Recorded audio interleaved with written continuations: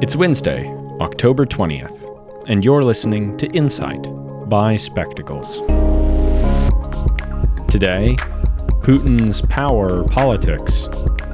The impending approval of Russia's natural gas pipeline to Germany is a reminder of how autocracies may be empowered by global trade.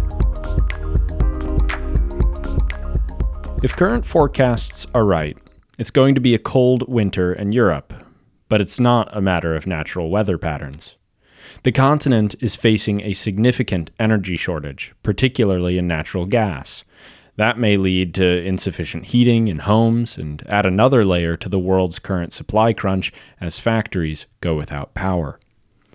With such a crisis on the horizon, the eyes of European leaders have turned to Russia, the world's second largest producer of natural gas. If the Russian Federation and its state oil and gas company Gazprom were to increase natural gas exports to Europe, painful shortages might be averted. That hasn't happened, though, and some have accused Russian President Vladimir Putin of deliberately withholding supplies. For his part, Mr. Putin has insisted that the crisis is of Europe's making and that exports would increase if only German regulators would move quickly to approve the controversial Nord Stream 2 natural gas pipeline. The construction of Nord Stream 2, which runs underwater through the Baltic Sea from Russia's western coast to Germany's northern shores, is complete, but the gas cannot flow until German regulators give it their stamp of approval. Underway for a decade, pipeline construction has chugged along, despite a swath of objections raised by the United States, Poland, Ukraine, and a host of countries in the European Union. Poland and Ukraine currently host gas transit routes from Russia to Europe and would lose economically from Nord Stream 2 bypassing them. Ukrainian leaders also fear geopolitical isolation if their country loses its usefulness to Europe. For its part, the U.S. fears the possibility that Mr. Putin's regional influence would grow at its own expense if the EU becomes more dependent on Russian gas. The pipeline probably won't be approved and operational for some months to come, so it's not clear whether Europe would actually see a drastic increase in natural gas supplies by the time winter rolls around. But Mr. Putin seems conscious of the fact that the German Greens, a likely member of Germany's next governing coalition, are explicitly opposed to the pipeline. If the Greens enter office before the pipeline is approved, Mr. Putin may see an economically and geopolitically advantageous project crumble.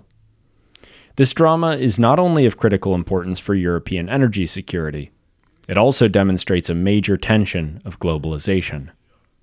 Toward the end of the 20th century, there was a strong expectation that increasing global economic ties were inextricably linked to the spread of democracy. While there's merit to this idea, reality has fallen short of expectations. Autocracies such as Russia participate in and benefit from the globalized world, similarly to liberal democracies. A pipeline from Russia to Germany that will assuredly bring a financial windfall to the former is a case in point. To that end, it's also become clear that globalization doesn't treat actors neutrally either. Instead, the globalized economy is not unlike an unregulated domestic economy. Without rules for behavior and overarching powers to hold actors to account, the powerful are favored and may do as they like, whether or not they are democratic. Viewing Nord Stream 2, as Germany seems to, as merely a commercial project, falls into the trap of believing that the current global economic system is merely a neutral forum for exchange. On the contrary, Nord Stream 2 is a source of Russian political power, and to a country like Ukraine, it's isolating, potentially even threatening to national sovereignty. All told, this is an occasion for the democracies of the world to reconsider how they handle economic globalization. To turn their backs on the system altogether would be foolish, as would be attempting to lock every non-democratic regime out of the benefits of globalization.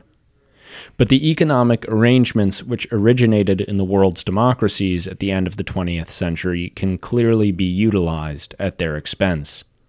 If the goals of globalization were the sharing of prosperity among all people and the spread of self-government, then it's time to start thinking about how to bring current systems in line with those objectives. That's all for today. If you enjoyed, please consider subscribing to the podcast, rate us on Apple Podcasts, and share this episode with your friends or on social media.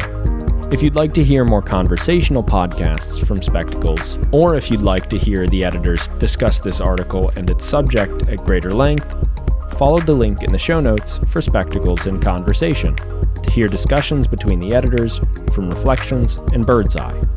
If you'd like to read or make a comment on the article you just heard, there's also a link in the show notes to our website, where you can sign up for our newsletter if you haven't already to receive a new way of seeing politics in your inbox 5 days a week.